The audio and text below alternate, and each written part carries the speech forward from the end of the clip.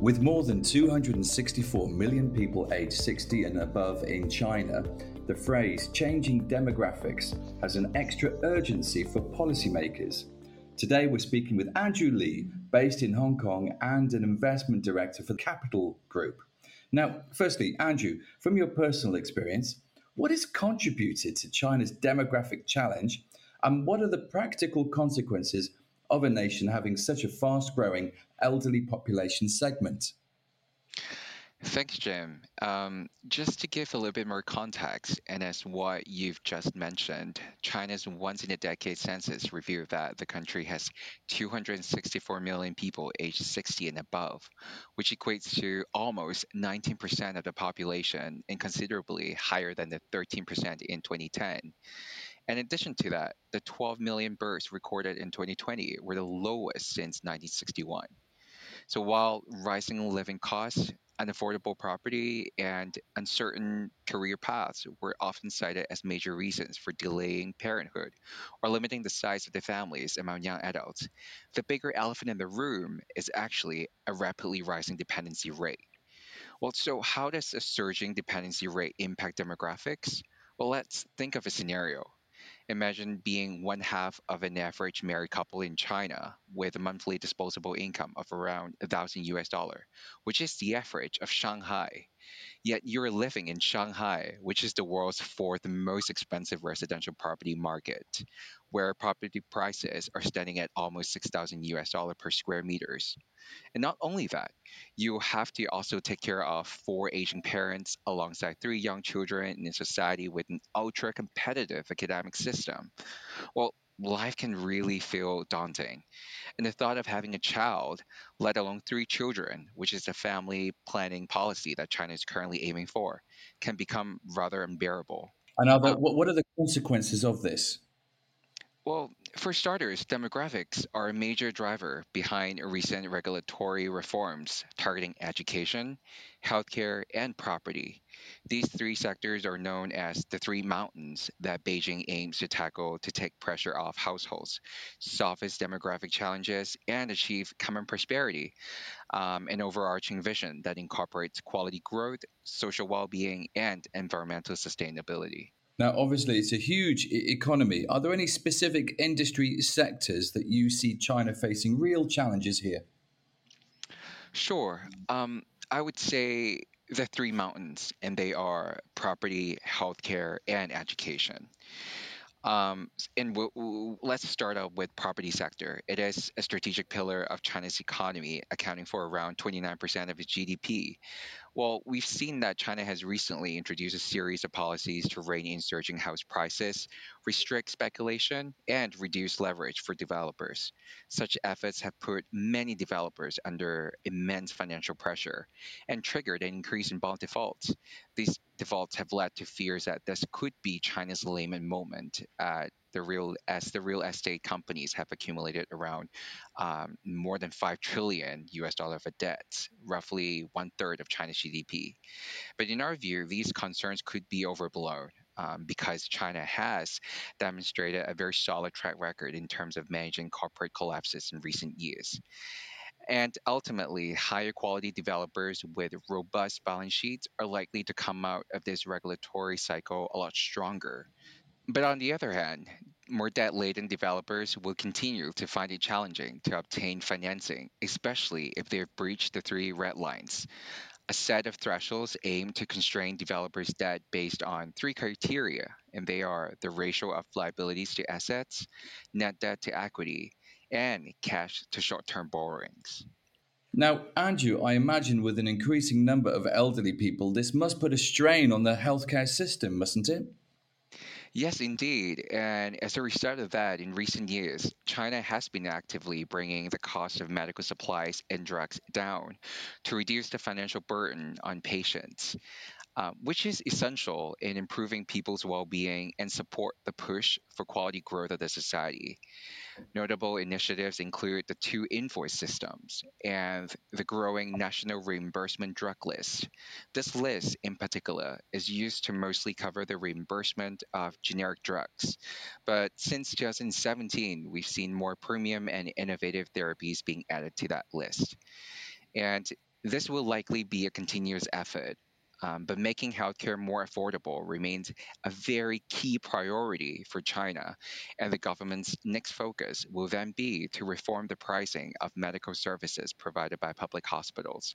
A pilot program specifying how public hospitals should adjust service prices was announced last year and is scheduled for national launch by 2025. Now, of course, when we talk about young people, the topic of education often surfaces, doesn't it? Yes, definitely. And the challenge here is that the pressure from the long hours and essentially a lot of homework, and on the other hand, the financial pressure on parents for enrolling their kids into after school tutoring have been some of the most prominent reasons for pushing adults back from having children. So, as a result of that, last year, China issued a set of regulations to overhaul the nation's after school tutoring sector, which has flourished thanks to the ever increasing spending from families striving to keep their children gain a better footing in life. And these measures include reducing homework and after school hours for students and requiring companies teaching these curriculum covered in primary and middle school to register as nonprofit institutions. Essentially, this sector reform is part of the effort in support of China's three-child policy by reducing societal stress through alleviating the pressure on children and parents to commit too much time and money to after school tutoring. Sounds like there's a huge amount of reform going on, but what are some of the other reforms that have happened or investors expect to see that will carry investment implications in China? Sure. I think first and foremost, it's technology. So we've seen industry heavyweights such as Alibaba and Tencent. They were hit with multiple penalties for breaching antitrust regulations in 2021. So Alibaba, in particular, was on the receiving end of a record 2.8 billion US dollar fine for abusing its dominant market position in the retail platform service market. And within the sector, we expect to see further measures to eradicate certain behaviors like monopolistic activity by restrictive, excessive, or abusive horizontal expansion. So, for example, one way would be stopping online retail platforms from imposing forced exclusivity clauses on merchants to gain market share from competitors, and also raising prices without necessarily creating value to end consumers. Alternatively, regulators could take a page out of the UX technology space and encourage companies to expand market share through vertical expansion. The rationale is that more constructive competition means more innovation to increase efficiency and product design, and ultimately benefiting end consumers from the perspective of value proposition. This also ties back to the common prosperity agenda as Beijing looks to level the playing field for small and medium enterprises to grow. And I think So, is China still a place for entrepreneurs? yes, definitely. A lot of these measures could help promote the entrepreneurial spirits, which has continued to show great momentum as we see China top several IP indicators globally in categories such as worldwide patent applications, trademark applications, as well as industrial design applications in 2020. Now, data security is, of course, a huge topic all over the world. What's China doing about it?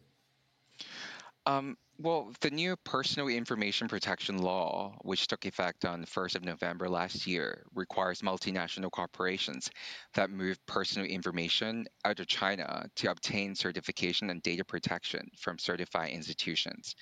This could really lead to more companies localizing technology infrastructure and ring fencing data domestically. In this case, excessive data mining, which is a common practice among some of the Chinese e commerce platforms, would also come to an end.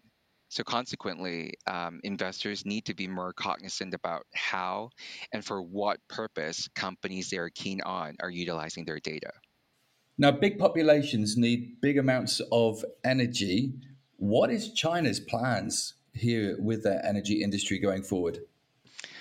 That's a really good question. Well, it wasn't that long ago when China made the promise to achieve carbon neutrality by 2060. And so striking the right balance between phasing out coal power plants, diversifying into cleaner energy, and investing in base load power is really difficult. This will continue to impact the security of electricity supply and make it less resilient to shocks. More long term planning is therefore required to ensure China has the technology as well as the infrastructure to support energy security. Another interesting dynamic is to consider the intermediate replacement for coal. So, gas, for example, is likely to be at risk over the longer term, but it's likely to experience a surge in demand at least until 2030. And as a result of that, gas distributors may see another decade of growth, but their businesses beyond that will depend on their ability to adapt to a low or no carbon energy future. Now, of course, the $1 million question is what investment opportunities can this create? Well, there are a few. First of all, we see opportunities in the renewable energy sector. So, China is a huge exporter of high end manufacturing components such as EV batteries, solar inverters, and panels. Well, using EV battery segment as an example, one of the key reasons why Chinese EV battery makers can enjoy strong cost competitiveness against global peers is because the country has managed to create a vertically integrated value chain. China is able to manufacture domestically all four core materials needed to make EV batteries. So, definitely an area with long growth runway. Now, you mentioned earlier on in this interview about property. What's your feeling? Is this still an opportunity? Well, there's no denying that the property sector is going through a rough patch. But that being said, property management is an up and coming subsegment that can be a very interesting focus. Unlike developers, property management firms tend to be asset light and less cyclical because of their stable streams of recurring cash flows. In addition, many of these companies are expanding into lucrative community value added services such as property brokerage, financial services, public space utilization, and housekeeping services. So, again, an area to look out for. And as we also discussed earlier, healthcare. But how exactly can we invest into that sector? Well, it is a segment that could see more Chinese companies really flex their muscles globally, where within the sector, we see Chinese contract research organizations, we call it CRO, or contract development and manufacturing organizations, also known as CDMOs, are growing very nicely, not only thanks to the increasing investment in pharmaceutical and healthcare technology globally, but also these Chinese companies are supported by a strong talent base, increasing technological edge, and cost advantages. So, if these companies are able to continue their current growth trajectory, they could very well become the next batch of global Chinese brands. Well, great to hear some optimism there. If you could say, what is the one key takeaway that you'd like to leave with us? Well, I would say that despite all the noises and challenges, we think that there are a lot of great and attractive investment opportunities in China, but we just have to be selective. Andrew Lee, an investment director for the Capital Group based in Hong Kong, thank you very much. Thank you.